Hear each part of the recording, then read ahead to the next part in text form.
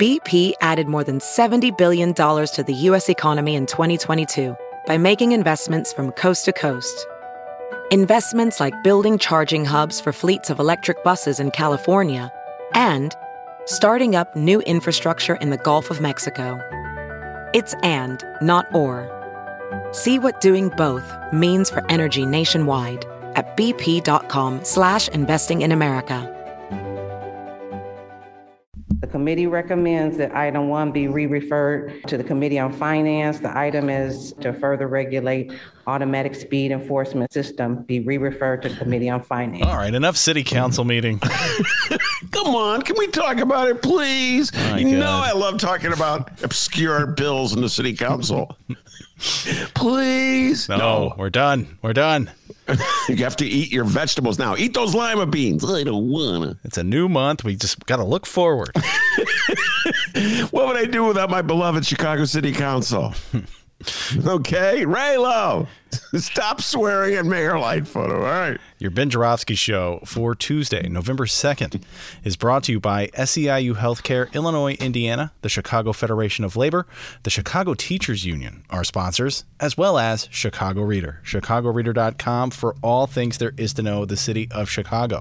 Where to go, what to do, what to eat, what to drink, what kind of pot to smoke, and so much more, including columns from our very own Ben Joravsky. Chicago Reader, ChicagoReader.com. Subscribe, help out the Chicago Reader.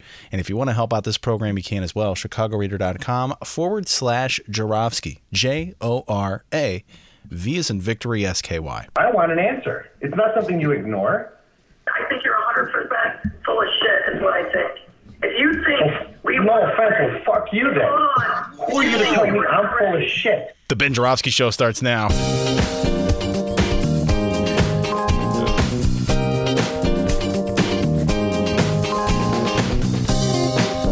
It is Tuesday, November 2nd, and live from downstate Illinois and his attic, this is the Ben Joravsky Show.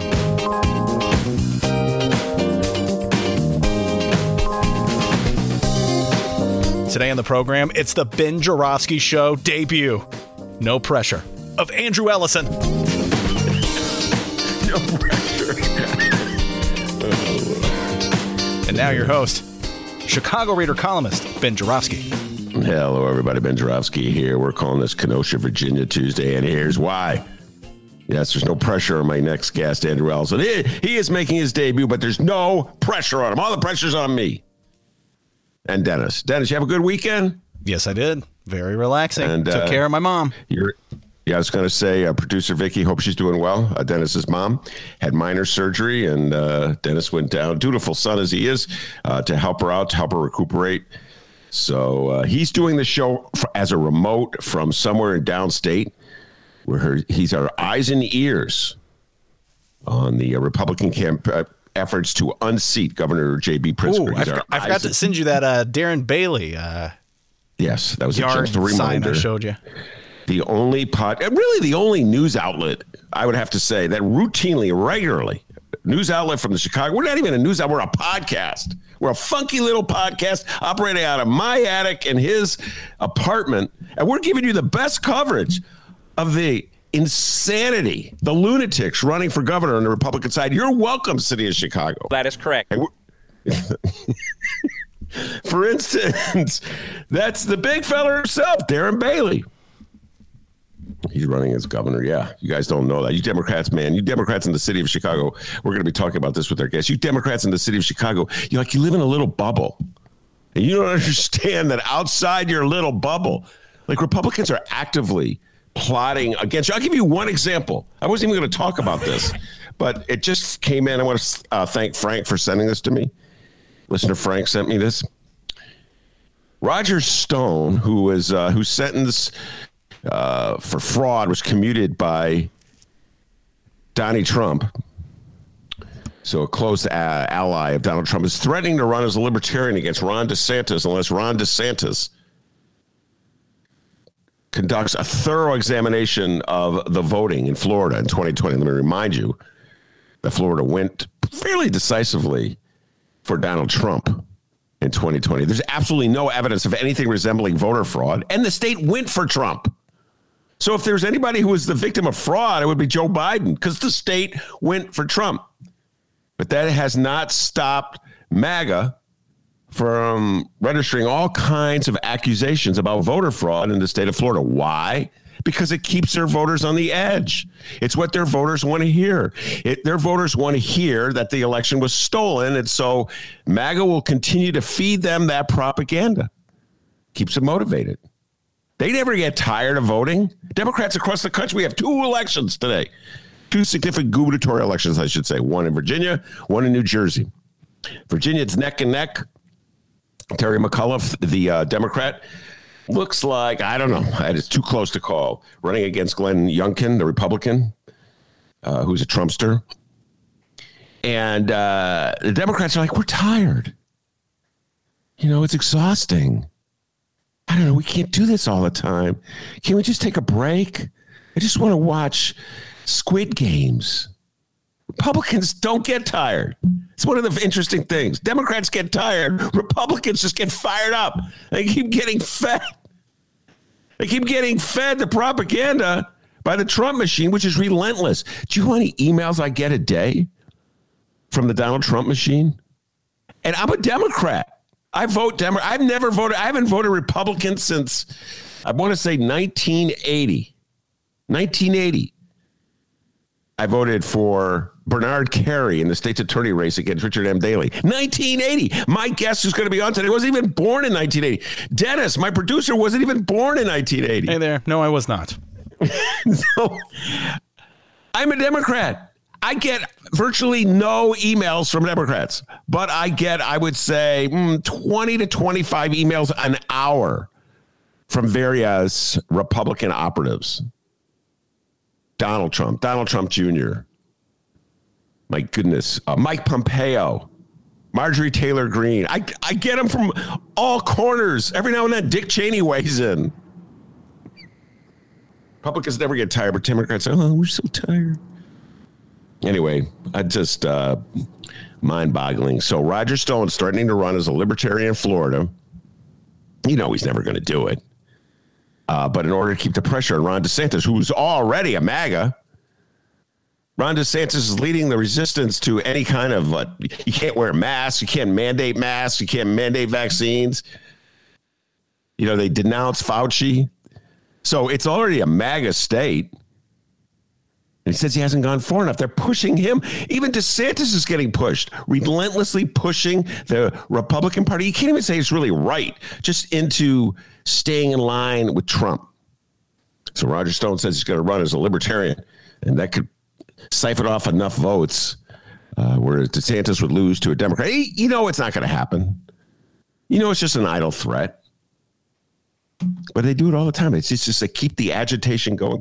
I just saw a clip on D.L. Hewley's page. A man was being interviewed in Virginia. A Virginia voter was being interviewed. He was asked, what is the most significant issue in this election that's going to motivate you to vote? And the man said, well, I want our teachers. I'm worried about our schools. I want our schools to go back to just teaching the basics and not stuff like critical race theory. And then the interviewer says, well, what is critical race theory? And the man goes, I really don't know.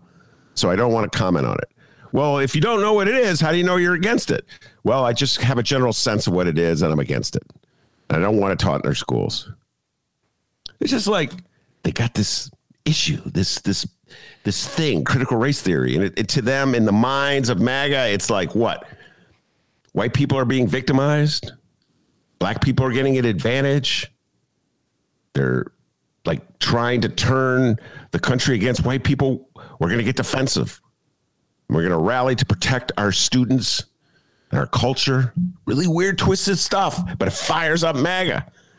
And now in Virginia, it's neck and neck. Joe Biden won that state by 10 percentage points. Glenn Youngkin, neck and neck with Terry McAuliffe. Now, part of the problem is Terry McAuliffe. Been watching impeachment. You all know that. No, I don't think it's not really, I don't think it's getting traction in this country. The Ryan Murphy docudrama about the Bill Clinton impeachment. But one of the things that show illustrates is how, I don't know what the right word is, I guess despicable Bill Clinton is in his behavior and how blatantly deceitful he was. He was constantly lying. There's that great moment in the last episode were in this deposition with Ken Starr, and they point blank ask him, where's your lawyer lying when he said that you had no sexual relations with Monica Lewinsky? And he came down, he goes, well, it depends what your definition of is. It was such a slippery little maneuver that he made, and he nailed that lawyer in the deposition, and you could see the frown on the lawyer's face, and they showed that dramatic cutback to the grand jury that was listening, and they were nodding along in Clinton's behalf. And you knew at that moment Clinton had triumphed. I remember at the time feeling Clinton had beat him, and so many Democrats were cheering. They were rallied behind Bill Clinton. It's like, we won that battle. Yeah, but guess who won the war? One of the aides to Ken Starr was a young lawyer named Brett Kavanaugh, who's now on the Supreme Court. Brett Kavanaugh, who is now opining on the abortion law in Texas and trying to very in a sophisticated strike, strategically knock down that law, the provision in the law that deputizes citizens because he's afraid that it could be used against right-wing causes. Like, I don't know, if you want to prevent, if the governor of California wanted to prevent the sale of rifles and high weaponry in the state of California. So, all right, I'm okay with you basically outlawing abortion, overturning Roe in the state of Texas, but I don't want you to do it this way because it'd be used against our causes. So could you come up with a different way of using it? I mean, the guy is openly, blatantly a political animal, a political creature, just like he was in the 1990s, Brett Kavanaugh, when he was working for Ken Starr to bring down Clinton. And Clinton wiggled out of that. Slippery Bill, Slick Willie, wiggled out of it. But in so many ways, he diminished the Democratic Party. Everybody rallied around him, even though they knew how deceitful he was. And here we are in 2020, Terry McAuliffe, 2021, Terry McAuliffe running as governor of Virginia, a former Clinton aide. See, it's like haunts us, the Democratic Party. Like, we pretend we have ideals. We believe in greater things than the Republicans, common good, common cause. And then we have Clinton and his slippery, deceptive behavior, and just sort of undercuts us. So that in 2016, when word breaks that Donald Trump has been caught on tape talking about grabbing women by the pussy, all Donald Trump does is bring out 6 of Bill Clinton's accusers, lines them up at debate. And they all talk about how they're going to support Donald Trump. Totally undercut Hillary Clinton's position. And I just think about Hillary Clinton running in the first place, carrying on that legacy. Anyway, so yeah, Virginia is up for grabs. So is New Jersey, by the way. I was really caught off guard by that. There was an article in the paper that I don't know. Sometimes I think the New York Times is in the business of just picking up clicks by scaring liberals and Democrats by saying this race is so close. Be scared. Be very scared. And people click. Talked about that with David Ferris in the past. I don't know. But anyway, they say Philip Murray, the incumbent governor of New Jersey, being challenged by a Republican, Jack Centrelli, is in trouble. Yeah, the Republican is using the old tax and spend liberal line. That line has been used for so long. It's like my whole life I've been hearing Republicans call Democrats tax and spend liberals. And the notion is somehow or other, they're feeding this notion that you, the taxpayer, are paying taxes that you wouldn't ordinarily have to pay because they, the Democrats, are squeezing you. And I'm trying to think of where my tax dollars go. And there's a lot of things that I object to. Military spending, where my tax dollars go. But a lot of the stuff I absolutely fundamentally need. Basic government services. The Democrats still have not figured out a way to convince voters of it's common good. It's like the notion of a common good, that we're all in this together, that if we all contribute our tax dollars, to the city or to the state, we'll get something back by that notion's been on retreat since Ronald Reagan in 1980. Again, before my guest was born, Andrew Ellison. Again, before my producer was born. Seems like Democrats have been on the defensive for as long as I can remember. And finally, Kyle Rittenhouse trial opens today in Kenosha, Wisconsin. Kyle Rittenhouse is the 18-year-old from Illinois who crossed the state line in the aftermath of looting, rioting that occurred, protests, you might say, that went a little too far, occurred after the Jacob Blake shooting by police officers in Kenosha. He killed 2 men, Kyle Rittenhouse. Killed 2 men and wounded another. Somehow or other, the judge in that case says, you can't call the men that Rittenhouse killed victims, but you can call them looters. It is prejudicial to Kyle Rittenhouse to call the people that he killed victims, but his defense lawyer can call them looters.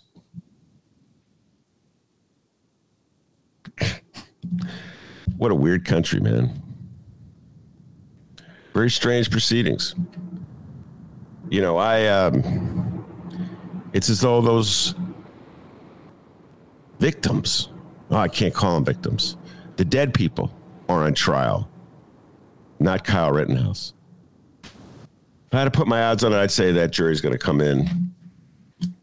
They're going to acquit him. That's just my sense of it. It's as though, I don't know. These people shouldn't have been rioting. They shouldn't have been on the streets. They shouldn't have been protesting. They should have been at home. And it doesn't. The same thing could be said about Kyle Rittenhouse. But it'd be said, okay, enough damage is done. Let's just call it a wash. That's where we're at right now. That's my sense of things. That judge ruling. You can't call the people who were dead victims. You can't call the victims victims, but you can call them looters. Wow. Anyway, that's the news that hit me this morning as I was preparing for today's show. But I like to think there was some good news. I wrote about this as a column for the Reader this week.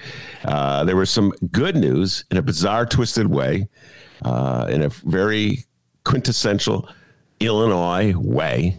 Some good news. I'm claiming a little good news. And that good news was the congressional map that the Democrats passed the last week. I'm claiming it's good news. I spent a good chunk of this weekend talking to people like my guest, Andrew Ellison, asking them to give a grade to the map makers on the map they created, the congressional map they created. And you probably heard a lot of negativity about the map. Republicans are sobbing hysterically over the map, weeping how unfair the Democrats are and how J.B. Pritzker went back on his word and is a liar. J.B. Pritzker, as a gubernatorial candidate in 2018, promised that he would leave map making in the hands of a nonpartisan group of non-politicians. Well, that was a promise that I hope he intended to break from the moment he said it. Anyway, we'll get into all that. But he didn't obviously put map making in the hands of a nonpartisan group of experts. He left it in the hands of elected officials, state reps, state senators, and they passed a congressional map that favors Democrats. So the Republicans' response is to cry how unfair the map is to Republicans, even though the Republicans are doing the same exact thing to Democrats across the country. So in the state of Illinois, one state in this country, at least, Democrats did to Republicans what Republicans do on a routine, regular basis to Democrats across the country. And Republicans are crying hysterically about it. My general rule of thumb, this is me speaking, not my guest, Andrew Ellison. My general rule of thumb is that anytime in this day and age when MAGA is crying hysterically and sobbing about how the system is working against them, it's probably good news for humanity. It probably means good news for humanity. That's my general rule of thumb. Look, folks, I'm not saying we found a cure to all that ails us, but I don't know. Just part of me likes to see Democrats do to Republicans what Republicans do to Democrats. And so now with that as my introduction, I'm going to bring on Andrew Ellison, political activist, political strategist, was recommended to me by my good friend Lenny at the Chicago Reader. I see you, Lenny. Lenny said, you absolutely have to talk to Andrew Ellison. This kid knows more about politics than anyone in the state of Illinois. He's a freaking political junkie. I said, all right, let's bring on Andrew Ellison. So, Andrew, welcome to the show, young man. Thank you for having me, Ben. I really appreciate it. All right. So, Andrew, before we get into the specifics of the map in Illinois, and he testified on the hearings about the map making down in Springfield, why don't you tell folks a little bit about yourself? You're a freaking political junkie, and you've been involved in Democratic politics pretty much since you've been able to vote, maybe before you were able to vote. So give folks a little bit about your background before we take the deep dive. Yeah, sure thing. As you know, my name's Andrew Ellison. I'm from Indiana originally. I'm a Hoosier born and raised. I'm from Kokomo, Indiana, which is about an hour north of Indianapolis, about an hour away from everything else. So we're the hub of North Central India. And I kind of got the political bug half from my mom and half from Barack Obama. That in the sense of my mom is an AP government and AP economics teacher at Kokomo High School that I attended. I got to have her my senior year. And so just growing up, she was always making me aware of, the political machinations of the world, just describing the news to me growing up with the Iraq War and the recession, all that. And so she was the inspiration for building that budding Politico, so to speak. And the other half of it is that in 2008, both Barack Obama and Hillary Clinton both came to my hometown in Kokomo in that 2008 primary because it went so long, it was so late, and Indiana was very highly contested. Presidential candidates typically do not come to where I'm from, Kokomo, Indiana. You know, we're a working class community of about 60,000, and that was just really formative to me, being able to see a very dynamic presidential candidate in person. And so that inspired me to pursue an interesting career in politics at the budding age of 14. And so I volunteered and interned on various campaigns throughout my time in Indiana, both in high school and then when I was in college, including being the campaign chair for my mom's school board campaign here in Kokomo. She'll be hoping to go for a third term next year. So, and in terms of after I attended Indiana University, I studied political science there. And when I graduated in 2016, I came to Illinois and I was working on various different campaigns. I was a field organizer for Tammy Duckworth in 2016 in the Galesburg and Peoria region. I was a finance assistant for Congressman Raja Krishnamurthy in 2017 and 2018. I lived in the Schaumburg area, the northwest suburbs. I was an organizer for Ann Gillespie's successful state senate campaign.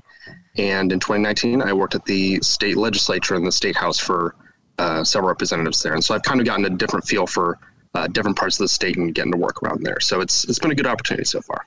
All right. So let me ask you this question. I ask pretty much all political activists, political strategists this question. I pretty much ask lawyers this question. I ask everybody this question. You're a Democrat, but you realize you'd make more money if you were a Republican. And chances are, even in Indiana, you would definitely be on the winning side if you were a Republican. And so aren't you tempted just to say to hell with it and go to the other side? I ask this of lawyers all the time, like lawyers who battle Commonwealth Edison. I go, you guys can make so much more money if you went to work for Commonwealth Edison.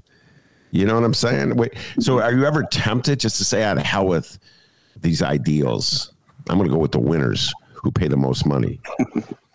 I never could. My ideals would never let me. I know that the Indiana Republican Party in particular, they lift up a lot of the younger voices within their party. And so, if it's a young white guy fresh out of IU, they'd love to have him as a whatever. And I'm sure that I could, pursue a lot of opportunities on that end, but my moral compass and my mother would probably never allow me to do so.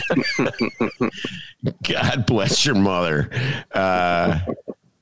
By the way, just think about that. She's just in the distance. She appreciates that. So yeah, no, God bless her, man. It's always a mom. My mom dragged me out to vote when I was 18 years old.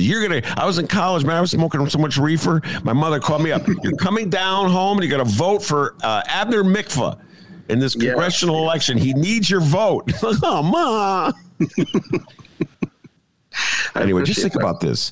Mike Pence. You come from the state that brought us Mike Pence. How typical of Hoosiers, how typical of Indiana voters is Mike Pence, in your humble opinion? In a way, I actually would say that he's a little bit of an aberration, just in the sense that he's from the Columbus area. He's from Southeast Indiana. Sometimes a stereotype to the like quote unquote Southern Indiana is dragging the state back in time or something like that. But really, I would even say it's more like the eastern part of the state, especially parts of rural northeastern Indiana. Jim Banks is a congressman up there, and he's just as bad as Marjorie Taylor Greene and Laura Boebert and all them. He's just not gotten as much attention, but he's up there. But parts of those eastern parts of the state, and those the northeast and the southeast, they're very even for Indiana, like they're very culturally conservative, very evangelical. He was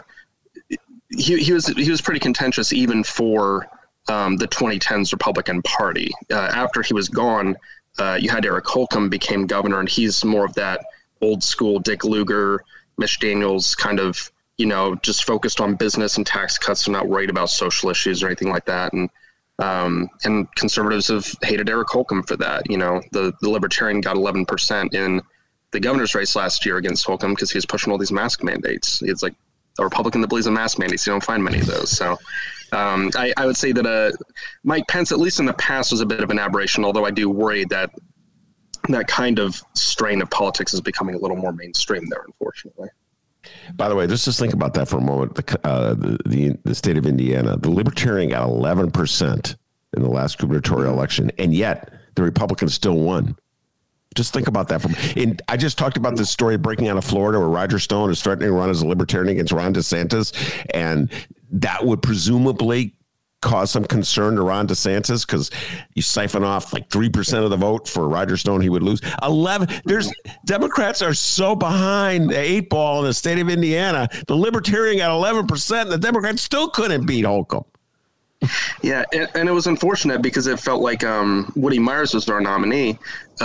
He was the first black state public health commissioner back in the 80s during the story with Ryan White, with the AIDS crisis. Like, he was the state public health commissioner who was fighting for Ryan White's ability to go to public school. And it's like, we're in this year in 2020, we're like, you have the Black Lives Matter movement, pushing for greater racial equity, and you have a public health crisis of COVID. It's like the first black public health commissioner of Indiana, this guy's straight out of central casting, but the campaign just wasn't really well funded, and people, I actually self-funded, I crowdfunded a poll of Indiana because there was so little coverage of it. Nobody's polling the state. And I was like, well, I might as well. So I set up a GoFundMe, and we raised like $7,000 or $8,000, and we got the poll out there, and it showed that Woody Myers, like half of the voters didn't even know who he was like 3 weeks before the election. So if we're not able to get our name out there and let people know that we're actually running an election, we got a candidate, it makes it hard to actually pull off a victory, even if you got the Libertarian pulling 11%. Yeah. What percent did he get? What Woody Myers get in that election? I think he got 32. 32. Wow. Indiana. It was the lowest. It was the lowest Democratic performance in generations, I would say. All right, that's a perfect opportunity to segue where we really want to talk to you about. We'll get now take a deep dive here. We're going to talk about congressional redistricting in Illinois and the map that was just passed by the legislature. And we're going to contrast it. We'll show what the Republicans have done in Indiana, because as I said in the outset, you cannot believe any of the crying that comes from any Republican in the state of Illinois. This is me speaking, not Andrew. Andrew, if you want to disagree with me, feel free. You cannot believe any of the crying, in my humble opinion, the lamenting that goes on by Republicans in the state of Illinois, because they are merely looking the other way at what their Republican peers are doing in states throughout the country, which is the exact same thing that Democrats did to them in Illinois. So let me just start by saying that in a perfect world, we would have federal oversight of congressional redistricting so that it was as fair and equal in every state of the union, so that we wouldn't have the situation we have now where each party in trying to get the upper hand gerrymanders the hell out of the map with these crazy configurations for districts that are intended to preserve incumbencies of Democrats or Republicans or undercut completely the political future of the party. In a perfect world, we would have by the way, I just saw your T-shirt, Andrew. You are a liberal Democrat. You're wearing a Warren for President T-shirt. I just saw your T-shirt. Thank you. Yeah, I had been hoping that she would run in the 2016 race as early as like right after the 2014 midterms. I thought, she's got this progressive energy, and this is back when like she was better known nationally than even Bernie was, and so I've always been a hardcore Warren believer. I'm very sad she didn't win the primary, but I'm still happy nonetheless that she gets to have a role in a Biden presidency. We debated that one a lot in 2019 on the show, Sanders versus Warren. Anyway, back to in a perfect world, we'd have federal oversight and everything would be fair and equitable. But we don't live in a perfect world. We live in a world where Republicans gerrymandering the hell out of maps across the country. So at the outset, you cannot believe the sobbing that's coming from Republicans. They're complete hypocrites. They're crying about what's being done to them in Illinois while looking the other way. Republicans do it state by state. We'll break down to it. Okay, so the challenge in Illinois, as I laid it out, was Illinois lost population relative to the rest of the country, so it's going to lose a congressional seat after the census. After 10 years, maps are redrawn. In order to guarantee that no district has any more or less number of people living in it than any other district, because that would be unfair. So you're trying to equalize the district's population so it's fair. So Illinois had 18 congressional districts under the old map. Under the new map, we lose one. We have 17. And under the old map, it was 13 Republicans, 5 Democrats. That's our congressional makeup. Other way around. 13 my Dems, bad. 5 Republicans. 13 Dems, 5 Republicans. Thank you. A little dyslexia kicking in. Appreciate that, Andrew. 13 to 5 Democrats. Under the new map, presumably, if all things go well for the Democrats, it could be 14 to 3. So when the Democrats were done with their map making, somehow or other, Democrats gained a seat, potentially. And Republicans lost 2 seats, potentially. And that's why Republicans are crying and Democrats are just sort of pretending they didn't do that to them, except for me. I'm openly gloating. All right. So, Andrew, let's break it down. That's what they did. How essentially did they do it? Where were the obvious areas in the state of Illinois that they manipulated and maneuvered in order to undercut the Republicans and benefit Democrats?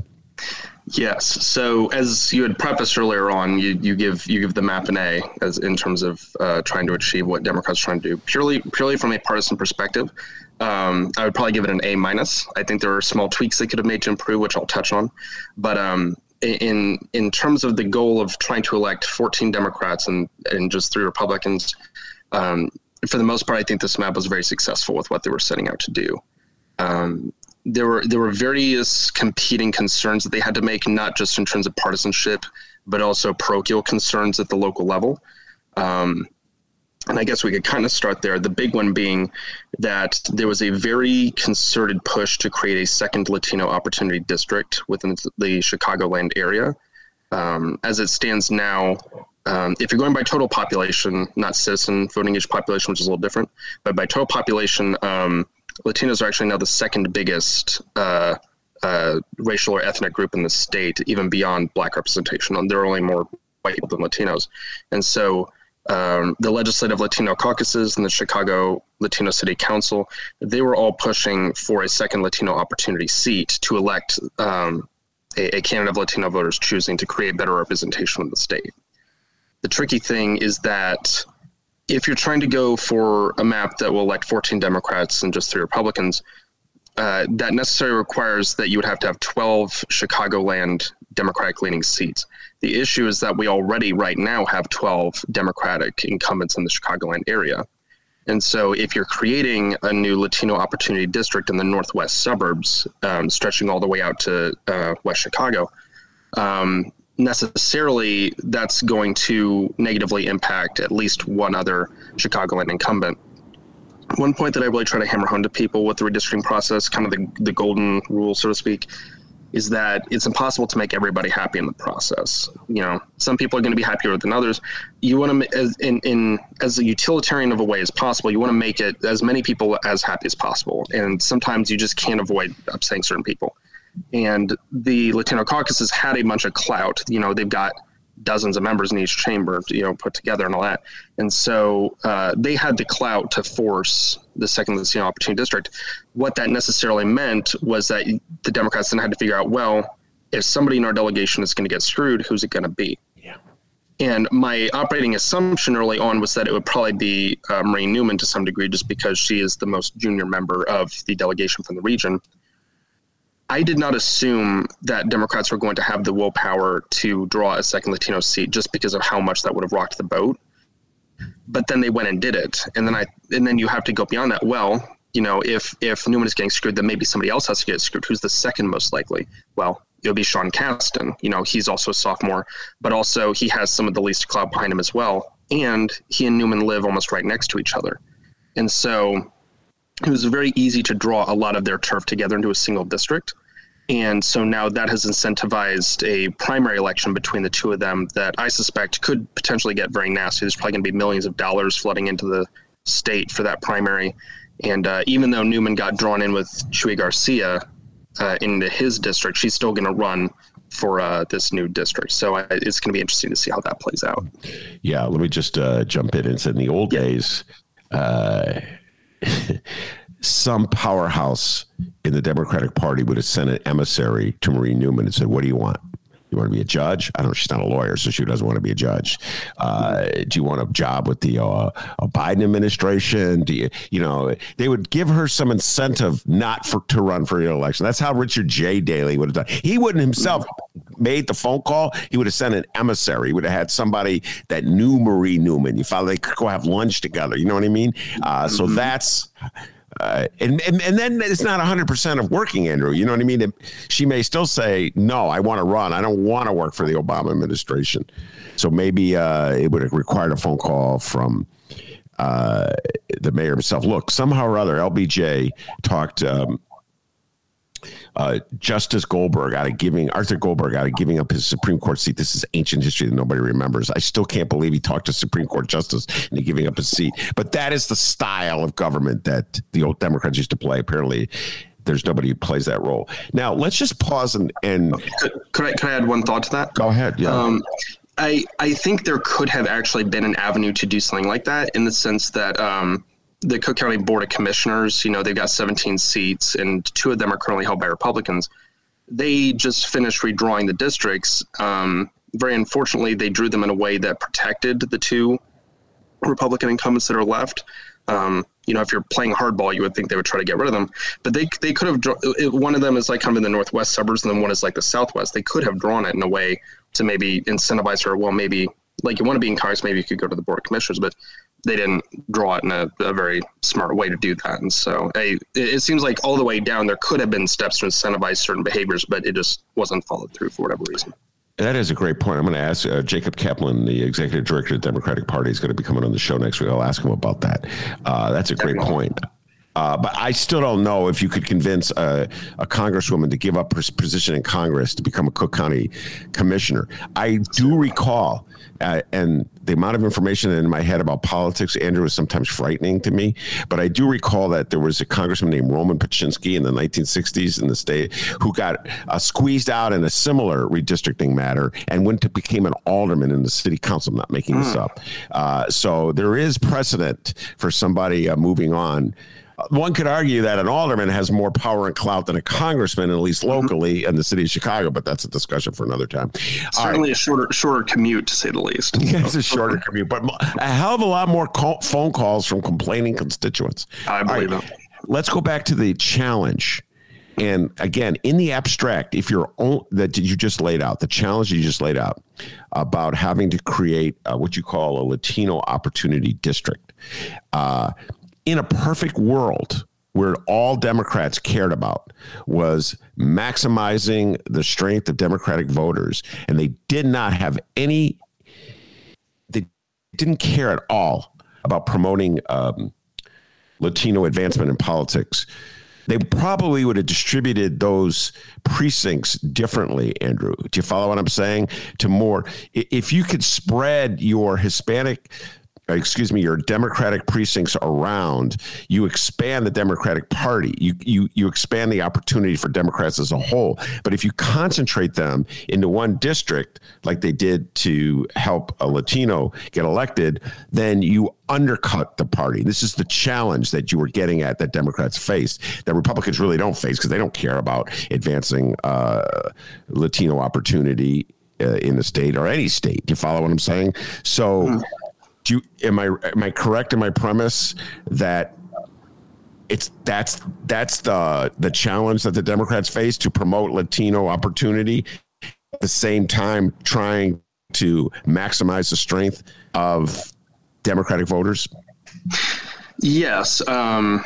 Redistricting is always a high wire act, and I would say that Illinois is probably among the 10 trickiest states in the country to redistrict, just because of you're not just worried about partisan concerns, you're not just worried about specific parochial concerns, but you're having to worry about Voting Rights Act compliance with a lot of these minority opportunity districts and the parochial concerns that they have. And so it is possible to balance partisan concerns with these. And so, for example, with the way that they've drawn the 1st and 2nd congressional districts, for example, which are both Black opportunity districts held by Bobby Rush and Robin Kelly, respectively, what they have to do to maintain 12 Chicagoland seats with only 17 seats left now total is that they have to spread very dramatically outside of the Chicagoland metro into very rural areas. They've got Robin Kelly's district is stretching all the way down to Danville and Rantoul now, which are not exactly, South Side voters, to say the least.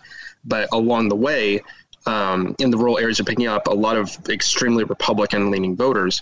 And one of the easiest ways to achieve partisan balance while also trying to achieve minority representation is to draw white Republicans in with Black Democrats and just make it so that, Democratic voting Black voters can overpower the white Republicans. So that's an effective way that they were able to make that balance so that they could make room for the seat that Casta and Newman have on the southwest side. So I think it's still something worth pursuing in terms of creating that second Latino opportunity district. I didn't think there would be the wherewithal to do it, but I'm glad that they have. But it's definitely possible to kind of draw some of those Republican-leaning rural areas in with these Democratic voters. By the way, that was really well done. And I have a visualization in my mind of the 2nd congressional district, which, by the way, way back 20 years ago, as Andrew said, was concentrated on the far south side of Chicago. The 1st congressional district was like from Hyde Park North, and the 2nd congressional district went south and then went into the southern suburbs. Now you have to go way south to pick up the number of literal people you need, so that has an equalized number of residents in that district as the other districts. But you do it in such a way that the white Republicans you're picking up will never be a majority in that district, and you're siphoning them away from other Republican districts, so you undercut the Republican strength in those districts. That's gerrymandering. That's classic political gerrymandering, which I believe the courts have pretty much said is legal, so long as it's not racially biased. So sorry. Yeah, go ahead. The federal courts have. Justice Roberts of the Supreme Court said that as far as the federal courts are concerned, that any U.S. court, they can't rule on any partisan considerations. The state courts still can, based on their state constitutions, but at the federal level, it's a done deal. Done deal. Okay. And so that's how they preserve Robin Kelly and the Democrats in the 2nd and undercut Republicans downstate. Before we leave the Latino opportunity issue alone, let me just talk about that Latino opportunity. So my reading of that phrase is that it does not guarantee the election of a Latino candidate, but it gives Latinos an opportunity, a greater than normal opportunity to win. Am I correct in my reading of that phrase? That's exactly correct. And this is a major reason that I was inclined to think that they wouldn't push this way, just because there's no legal necessity for it. That's not to say that they can't do it. It's just that there's no BRA argument, because so let's take the 4th district, for example. The 4th district has more of the Southwest Latino communities with Chuy Garcia in there. when you look at that by total population, Chuy Garcia's district comes out to about 66.5% Latino, which sounds like you're packing a very large Latino community together. Do you really need that many? But it gets more complicated than that, because that's including both people who are under 18 who can't vote and non-citizens who can't vote. And so once you go down to when you go to the voting age population, you cut all the people out from under 18, it's only 63% Latino. And then when you're looking at the citizen voting age population estimates, or voting eligible population, as you might call it, it goes all the way down to 51.7% Latino. And so you can see like a very dramatic drop off. And in the same way, when we're talking about this third district in the northwest suburbs, this Latino opportunity seat, you start out with the total population is 47% Latino. So you're already starting with a plurality with everyone included. When you go down to just the voting age population, it's 43.8% Latino, 42.8% white. So you're getting very close there. And then when you're going by citizen voting age population, it goes all the way down to 35.5% Latino, and is actually a majority, 51.5% white. And so there's a strong likelihood that at least Latino, and then you get into turnout issues where, Latino voters have lower turnout rates than white voters as well. And so you might end up in a situation where in the Democratic primary, maybe Latino voters might be just enough to constitute a majority. But if you start getting into a situation where you have like 4, 5, 6, 7 Latino candidates who are all running, they can kind of split that primary voting base, and then maybe a white candidate or somebody else might be able to slip through. And so while it creates an opportunity, I don't think it's necessarily assured that it'll have that outcome. And that's why I assumed that they may not go that route. Yeah. What do you mean? Oh, you assume they may not go that route in the map making? Is that what you meant? Correct. Yeah, that's why. Because with the consideration that you might have to kind of screw over another member of your delegation to create it, right. It was like the argument may not necessarily hold water there. So that was my thought process. So this will be the subject of intense behind the scenes maneuvering and negotiating, Andrew, way above my pay grade, as various politicians in Chicago and the suburbs wheel and deal to try to maneuver their opponents, potential rivals, out of the race before it even starts, if you follow what I'm saying. So you clear the way. So just the one name that's kicked out a lot is Alderman Villegas from Chicago as a possible candidate in this race. He would, if he did want to run, he would do everything he can to clear every other Latino out of the race. So it is not like what you said, 6 candidates. And then they're running 6 Latino named candidates running. Although we saw with Michael Madigan's race, back in, just throwing this a little historical perspective, Michael Joseph Madigan, former House Speaker, when he ran, what was it, in 2016? Got 2016, something like that, yeah. And he, against 2 Hispanic candidates, he got well over 60% of the vote. So it's not a guarantee that Latinos will vote for a Latino named candidate, just over everybody else. So you're right. This one, I don't think that district is going to go Republican. No, this third district gave Biden 70% of the vote. Trump only got 28 here, so I would not be sweating it if I was a Democrat. I would not be sweating it as a Democrat. All right, where I would be sweating it as a Democrat is the district that they created, and I'd love to get your thoughts on this. Their hope is to replace retiring Congresswoman Sherry Bustos with a Democrat. Talk about that district. Go ahead. Yes. So the 17th district, as they've drawn it, is a very sprawling district, to say the least. It looks like a deadly weapon of some sort, the shape that it's in. It stretches, it's got Rockford in the very northeast part of the district, stretches west to Freeport, and then drops down and grabs Sterling, goes out west to the Quad Cities, and then it just kind of cuts through Galesburg, Kewanee, Peoria, Macomb, and then stretches all the way down to Bloomington Normal. And so it's a very sprawling district that grabs a lot of the smaller or mid-sized communities of northern and central Illinois. This particular seat, they've drawn it. The 17th, as we've had it this last decade, it used to be very strongly Democratic voting. Shea Bustos has obviously held it down for the whole decade from 2012 until now. Barack Obama won it both times in 2008 and in 2012. And then starting in 2016 and then again last year, as it exists now, Trump has won it by 2 points each time. And that still indicates a rightward trend because Donald Trump got a very similar vote share last year, even though Joe Biden increased his national popular vote share by about 2.5%. And so the district as it's drawn, the rural areas, they used to be friendly to us, but they're trending away.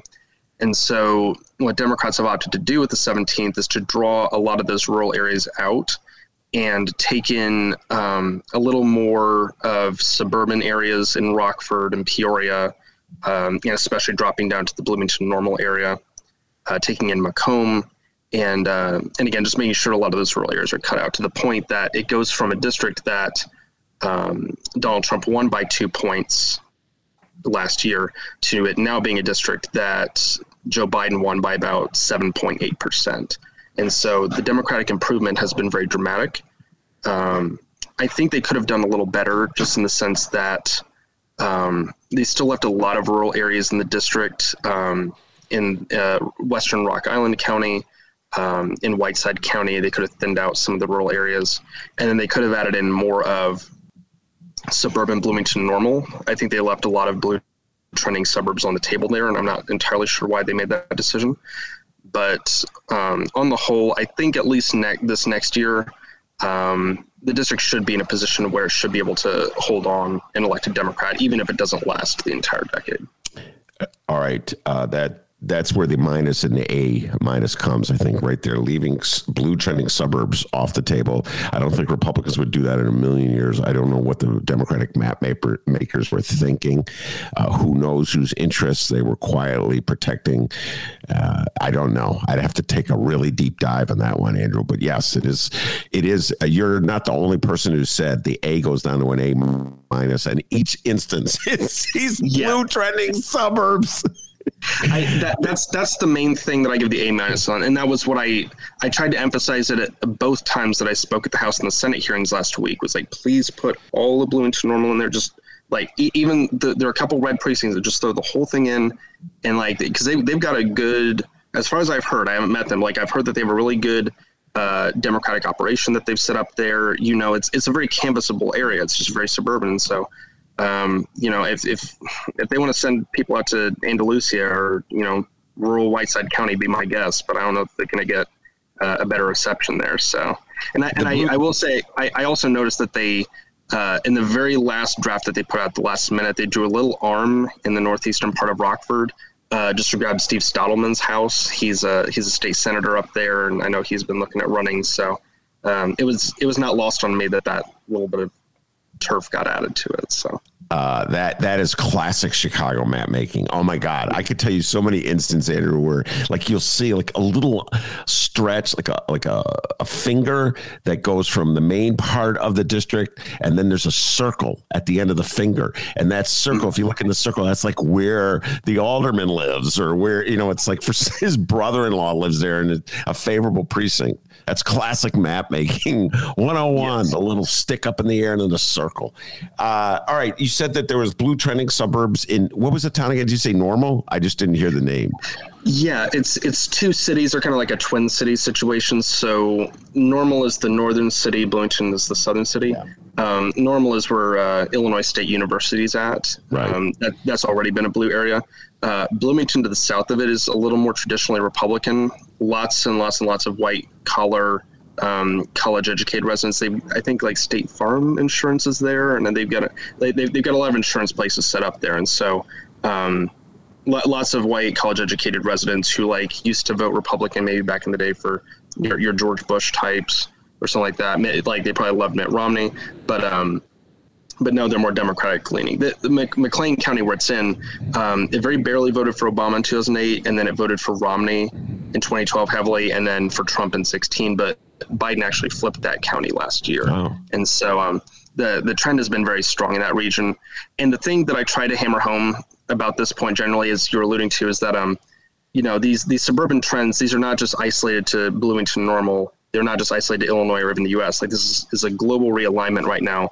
where more college-educated areas or more highly educated areas generally are trending more toward left-leaning parties, and more working class, less educated areas are moving more toward conservative-leaning parties. And so, at least when I was approaching this, I was trying to put a lot more of those college-educated suburbs in a lot of these districts, especially the 17th, which is probably going to be the toughest to hold down. So it'll be interesting to see how those areas play out. And so which districts got these blue trending suburbs? Which district got them?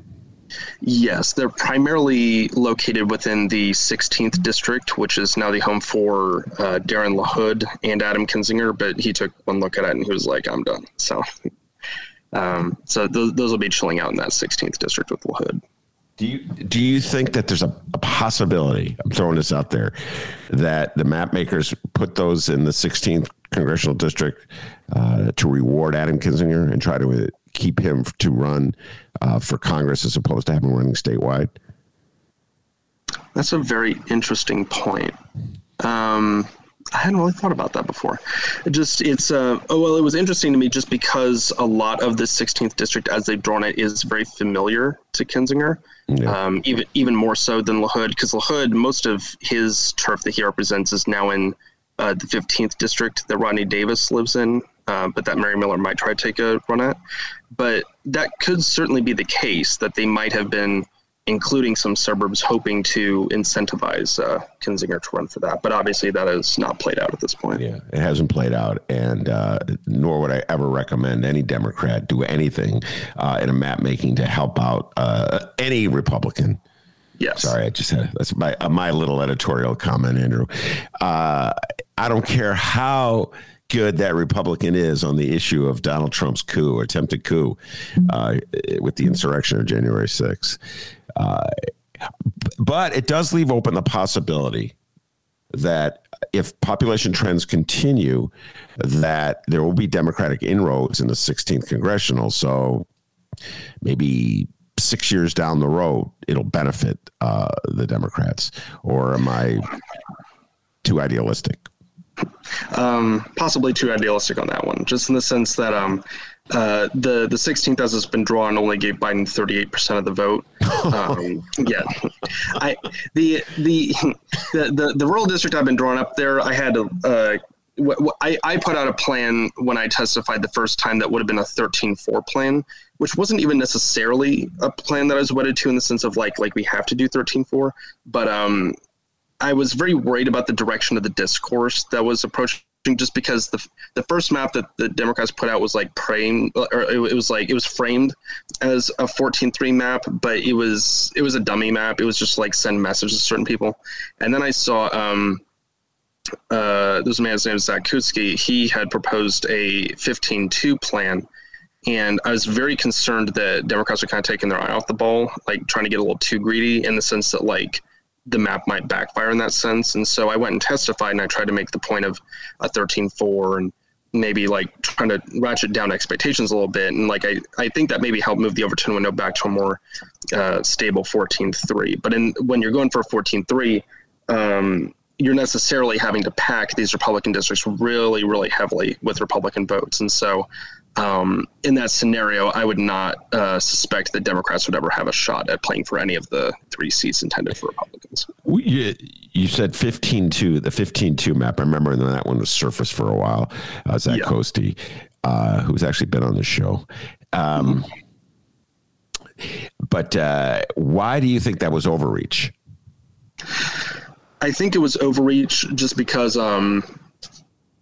so as I know, the ceiling of what we can work with Chicagoland is creating 12 Chicagoland-based seats at a certain point. So as they draw it right now, there are 2 seats that are intended downstate to elect Democrats. You got your 17th kind of in the north, central, northwest going into the central.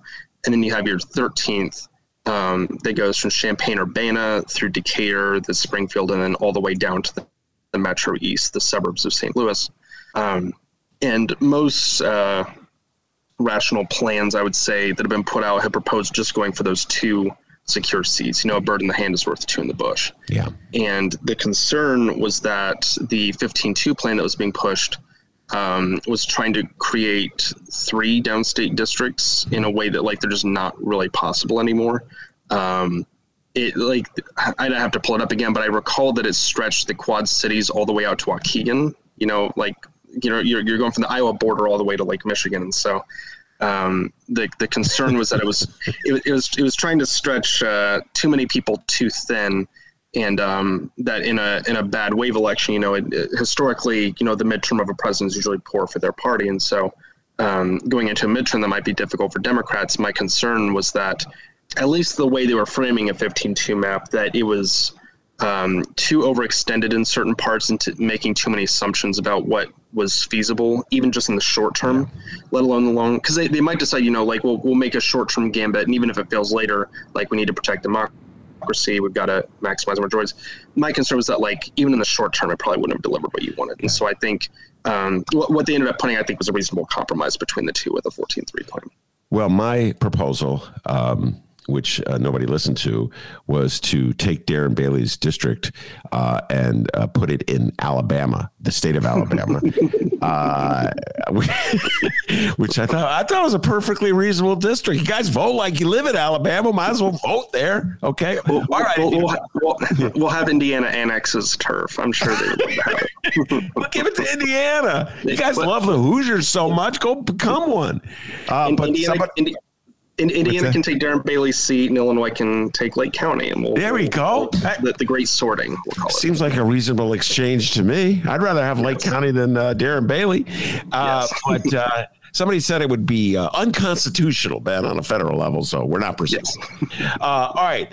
So, all kidding aside, let's take a look at what the Dems did downstate. They called it the Nikki Budzinski district. Nikki Budzinski, she's also been on this show, former aide to Governor Pritzker and Democratic strategist for a long time, and she's already announced that she will run in that district. And the district, pretty much everybody says, is favorable to her future, to put it mildly. So, who is the current congressperson from that district, and how do they reshape it so that it would be favorable to Nikki Budzinski or any Democrat? Take it away, Andrew. Yeah, so the 13th district as it exists right now is nominally represented by Rodney Davis. As it exists at this time, it stretches up. It's got an arm that takes in the western parts of Bloomington Normal. It's got Champaign-Urbana, and as I noted, they take in Decatur, Springfield, and then it goes down to the Metro East, but it only has Edwardsville, and it has a lot of really red rural turf that used to vote Democratic, but it doesn't anymore. They made assumptions in the last decade of redistricting that they thought they could get 2 seats in Southern Illinois. And as it turns out, the 13th never voted Democratic, and the 12th only voted Democratic for 1 cycle. And then we lost in 2014. We never got it again. And so now you make it so that you just take the bluest parts of both of those seats and you create a very blue district. And so they cut out a lot of that red rural turf that wasn't good for us anymore. Christian County in particular is where Rodney Davis lives. And so they've drawn him out of the seat. He's no longer even the incumbent anymore. And they stretched the district all the way down to include all of, East St. Louis, and then going all the way down to Belleville. And so you create a seat that the 13th, as it is now, voted for Donald Trump by 4% last year. Now, as they've redrawn it, Biden won it by 11.2%. And so, whereas the 17th, you want to keep an eye on it at least, it'll probably still be swingy. The 13th is a pretty inelastic seat that Democrat. And so with go ahead. Sorry. No, finish your last thought. No, yeah. And so with Rodney Davis being drawn out of the seat, there's not going to be an incumbent concern there, and we can touch more on him with the 15th and what his plans might be. But as far as the 13th is concerned, there was news today that a bunch of from the St. Louis suburbs, the Metro East, a lot of the legislators out there all endorsed Nikki Budzinski earlier today, and so assuming that she gets the primary on lock. She could probably be a congresswoman there for as long as she wants. Yeah. So there you go. That's the Democratic seat that they pick up, that they've some Republican. So now let's get back to my favorite part of the map, I think, is they put Mary Miller in the same district as Mike Bost. I want to say I'm doing this off the top of my head. And Mary Miller, of course, is the far right congresswoman who gained notoriety, to put it mildly, with her quote, that quote, Hitler was right. 3 words I don't think any politician in the United States of America should ever utter. Her attempt to apologize largely backfired. There are some people, myself included, who thought that the apology was actually worse than the original statement, which is quite a feat when the original statement is Hitler was right. So anyway, that's Mary Miller. And she is now currently, I think when they redid it, she's with Mike Bost, who is used to be a state rep, gets a lot. We tease him a lot. He's the guy, this is way before your time, Andrew Ellison. He threw a hissy fit on the floor of the General Assembly. let my people go. Yes. Yes, you were paying it. You were probably in 8th grade when this happened, and you were paying attention. Unbelievable. Yes, he threw the papers in the air, and he goes, "I'm sick of it." In the it he was sick of was Michael Madigan's iron-fisted rule of the State House. Bost has since gone on to Congress, where he's become a reliable lapdog for Donald Trump. So it's not the iron fist itself that he objects to. It's the arm on the body of that iron fist. So some iron fists are better than others. He apparently likes Donald Trump's iron fist, but not Michael Madigan's. Anyway, so and I'll say to that ad, it was just interesting that and that was the 2014 campaign where we had that 12th district for the one term, and then we never had it again. When Democrats were running in that campaign, they were running a bunch of ads with those comments, the video of him throwing the papers and, looking like a lunatic and all that.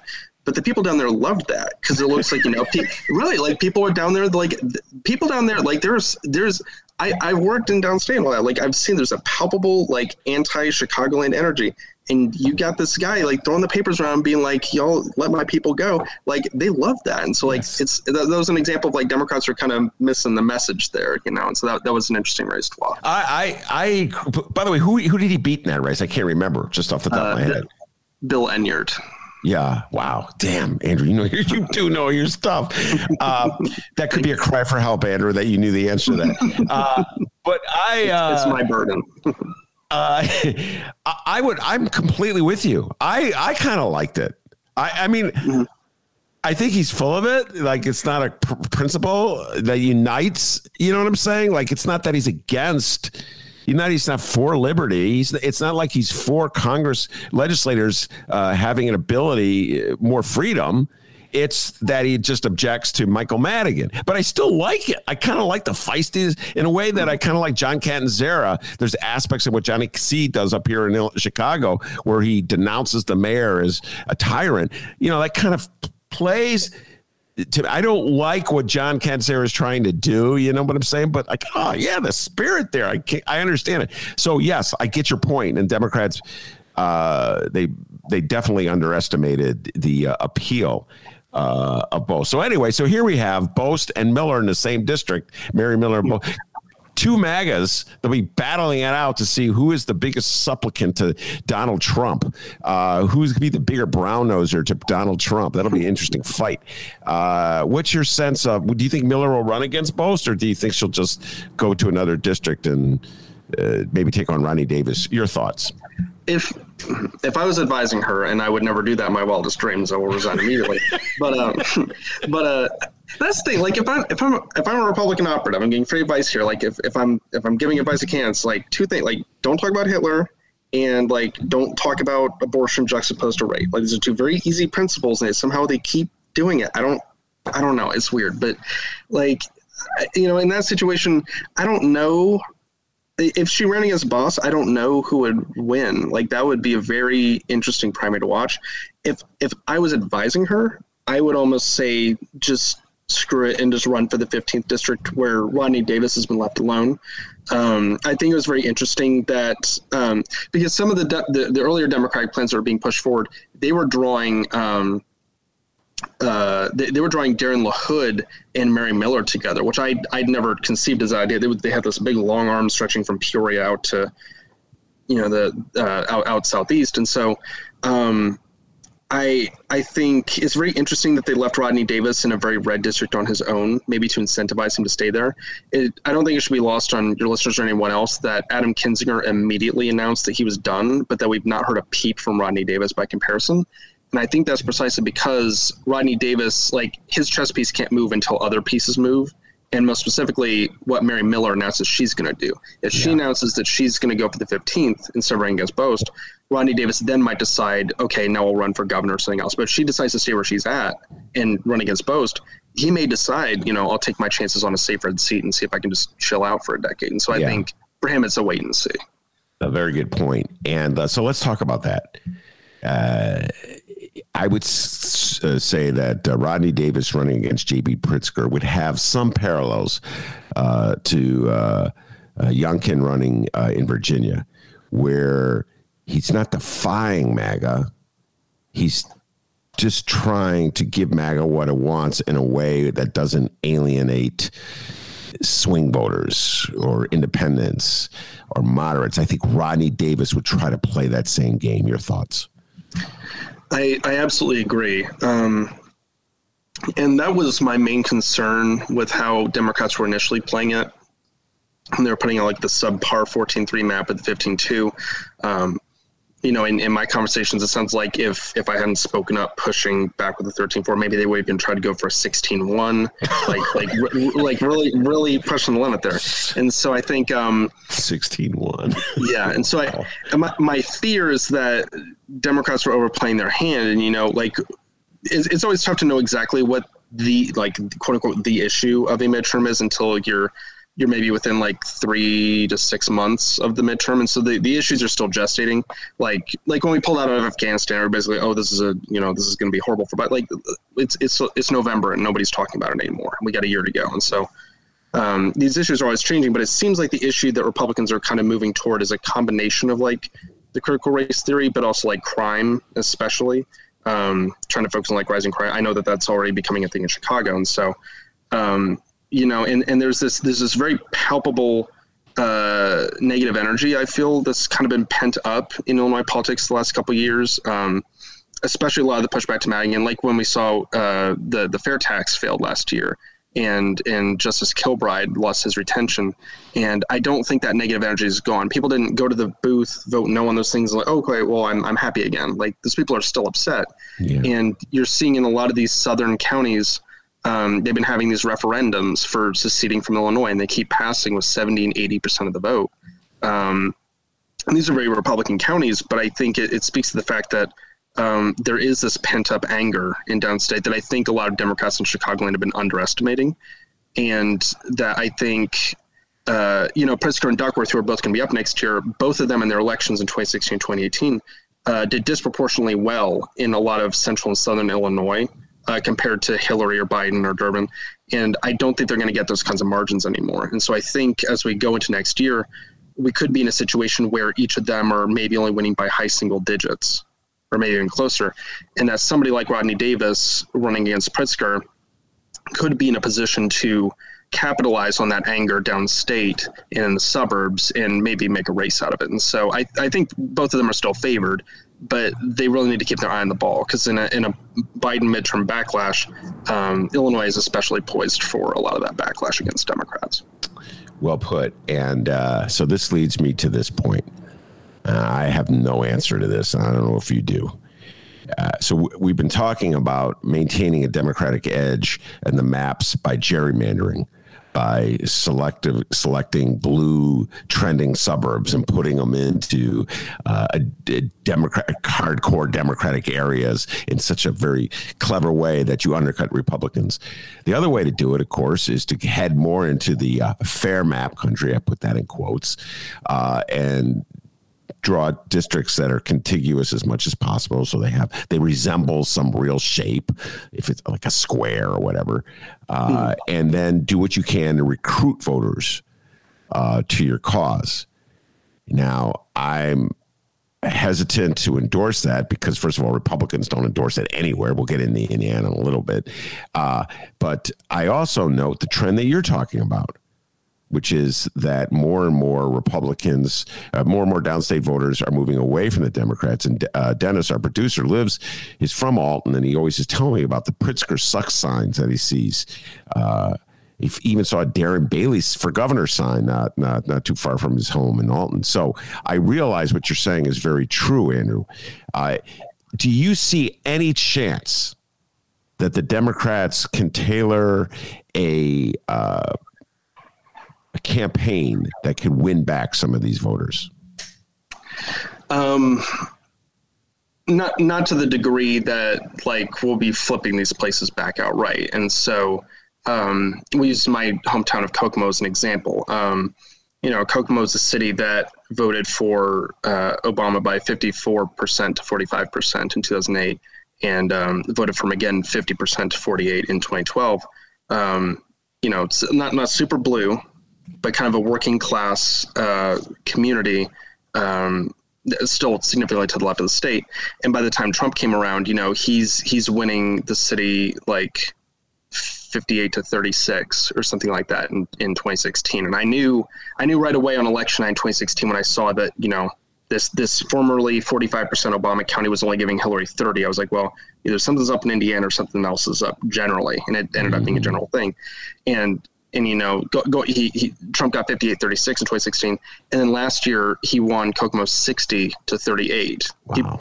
People in the city saw 4 years of Donald Trump and said, yes, I'd like more of that, please. And that's very concerning. So you see that kind of scattered throughout much of Illinois as well, especially downstate. And so I think a lot of this is just, again, like a national and also like global realignment that's happening that you can only do so much to control for. You can have on the ground operations reaching out to people, and those things do make a difference on the margins, but on the whole,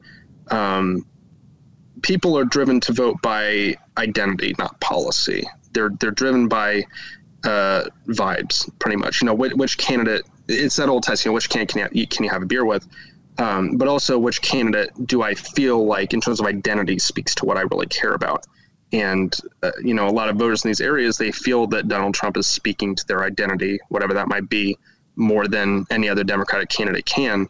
And as long as he's, it looks like they're going to run him a third time. As long as he's the face of their party, those voters are going to feel like he's speaking to them more than pretty much any candidate we can run.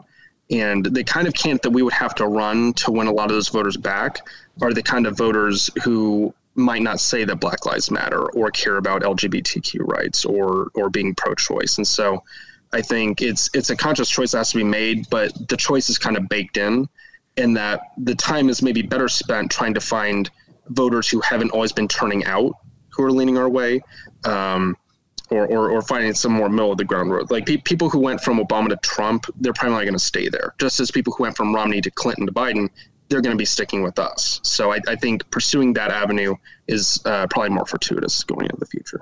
That's a very good analysis. And I must confess to Andrew that in 2016, I predicted a Hillary victory precisely because I could not imagine a voter who supported Barack Obama voting for Donald Trump. Boy, was I wrong. Mm-hmm. And I admit I was wrong. I don't know everything, Andrew. That's for sure. So I think it's worth emphasizing that I think it's lost on people, but Barack Obama did genuinely have like some appeal with white working class voters in a way that Hillary didn't. And then Hillary had strong appeal with Latino voters in a way that even Joe Biden didn't. And so I think a lot of times, even if we rag on a candidate, they're not as great at whatever, like every candidate has pluses in addition to the minuses. And so, even though like Obama had like a record low performance in West Virginia, he's only getting 40% in West Virginia. If Biden was getting 40% in West Virginia today, we'd think it'd be like a 20-point blowout. And so there's always room to maneuver with that. So. Yeah, I still don't understand how somebody who voted for Barack Obama in 2008 would turn around and vote for Donald Trump in 2016. It's really bizarre, and I think it's in the realm more of a Freud as opposed to an Andrew Ellison to explain that to me. All right, we'll close with a brief recitation. So a very good job, Andrew, of showing what Democrats did in the state of Illinois to pick up a district potentially. It's going to be a fight in the 17th. I think you're absolutely correct, and they may win it this time, but you're right. Every year it'll be a battle. So what did the Republicans do in Indiana? So Republicans in Illinois, stop being so self-righteous and filled with self-pity and listen to what your counterparts, your brothers and sisters in the state of Indiana did to Democrats. So go ahead. Just give us the general playing field there. Yeah. So, Indiana, they handled their redistricting in the last month, just a little ahead of Illinois by a couple weeks. And so, thankfully, Indiana and Illinois were separate enough in time that I was able to spend time working on Indiana in addition to Illinois. Indiana Senate Democrats actually used my nonpartisan congressional map that I drew as their counter proposal to what Republicans drew. Illinois Republicans did not put up a counter proposal by comparison. And so, at least we have something to compare against in that respect, and I've posted it on my Twitter profile if people want to look at it. But the general gist of what happened is that I think Republicans were very effective at managing the messaging of the process, whereas I felt like Illinois Democrats weren't in the beginning, in the sense that currently there are 9 districts in Indiana. 2 of them are held by Democrats, one in the northwest part of the state, the outer suburbs of Chicagoland. You've got Gary, Hammond, Merrillville, places like that. And the other is in Indianapolis, a very blue district that's very blue trending. And you have 7 Republican seats. The issue is that the 5th congressional district, which was centered on the northern suburbs of Marion County, Indianapolis, was along with Hamilton County, which is the north suburbs of Indianapolis, and then a bunch of rural areas to the north. That district had been trending very Democratic this last decade, as all suburbs were across the country, to the point that Republicans only held it in an open seat race last year by about 3 or 4%. And so what they ended up doing was they redrew the district. They took all of Indianapolis out of it and put it in the blue 7th district. And then they pushed it even further up into rural and working class northern communities like Kokomo, to make it go from a district that I think Trump won by maybe a couple points, that Biden might have even won it by a point or so, going to a district that Trump won by 16, and making it thoroughly unwinnable for Democrats.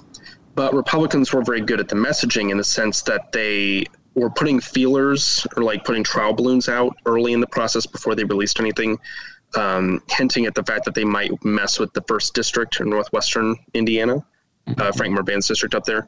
And so Democrats spent all their time fretting about, they're going to get rid of the 1st district, we got to do whatever. And then they put out a map that looks very clean, as opposed to the Illinois map, like the districts look clean. They let the 1st district alone, but they changed the 5th to be redder. But Democrats spent so much time focused on the 1st district that by the time it came out, they're like, oh, well, they didn't mess with the 1st, so it's okay. And then I'm sitting here, I'm like, wait, no. Like, there should be, you can draw a suburban district around Indianapolis that Joe Biden won by like 2 points, and that Joe Donnelly won by 3 points in 2018. But all of the wind just got sucked out of it, and I felt very alone on that. So, if we pass the For the People Act, institute some kind of nonpartisan redistricting system across the country, you could end up in a scenario where, Illinois Democrats might be getting 1 or 2 or even 3 fewer seats, but that Democrats can be playing for a new seat in the Indianapolis suburbs. And you can see that in pretty much any state across the country. And so in closing, with that system, across the board, the number of seats, if you just reshuffled everything to be nonpartisan, the number of seats that would shift around probably wouldn't change that much, but you would probably end up with a districting system that would get much better communities of interest, instead of having like 12 Chicagoland seats sprawling all the way onto rural areas, or having the wealthy Indianapolis suburbs being lumped in with, Kokomo, Indiana, which is a more working class community. Yeah, absolutely. I again, we'll close with the advocating the principle. And that was a great point you made, that the last that I wish I had made earlier. And that there is legislation right now that it would achieve that goal of a nonpartisan redistricting oversight authority that would eliminate gerrymandering or reduce its impact. And that measure is being, I can't think of any Republican senator who's for it. Correct me if I'm wrong. I don't believe there's any Republican senator that's for it. Am I overlooking one? Is there a Republican senator somewhere, U.S. senator, who's endorsed that bill? Every single one of them has voted against every single election measure that we put forward. Okay, there you go. So this underscores the point I was making. There's such frauds, the Republicans.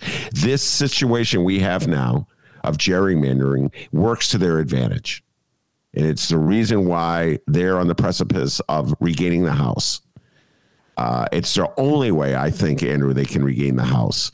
Because overall, people vote Democrat more than they vote Republican in these congressional races, if you just add up all the total. And so gerrymandering works to the Republican advantage. And they only cry about it in states like Illinois, the few states where it works to their disadvantage. So Exactly. Andrew, it's been a blast talking politics with you. Lenny was not joking. You do know your stuff. She says you got to talk to this kid. He's unbelievable.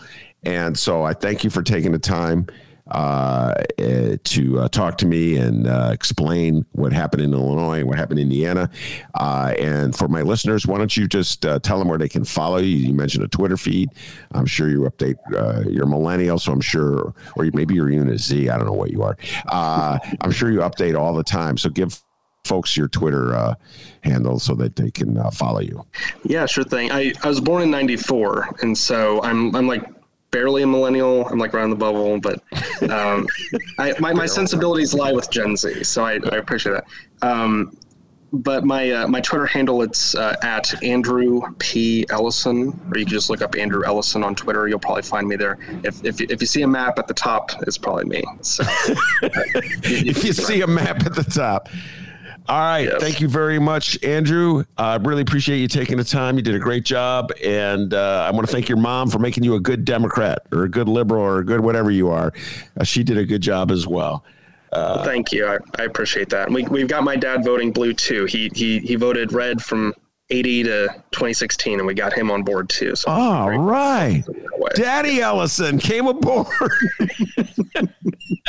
Good job. I don't know who was responsible for that, but that's one of the few. He went from, we talked about Obama voters and went for Trump. He was a McCain voter who went for Hillary. Man, that's, wow. So somebody, I give him credit. Or maybe he just had a personal evolution of sorts, and I give him all the credit. All right, Andrew Ellison. The better part of a decade there, so. Oh, it's like water on stone, dripping.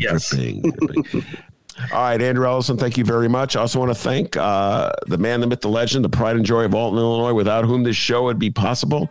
And as Andrew Ellison and his father will tell you, back home in Alton, they call him Dr. D. Give yourself a raise. Take it out of petty cash. See you tomorrow, everybody. Thank you.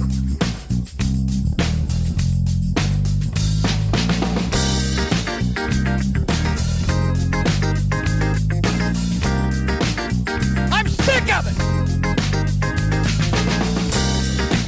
I want an answer. I'm sick of it.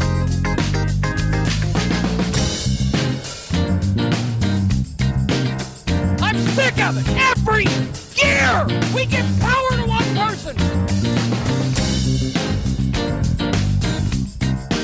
I want an answer. It's not something you ignore.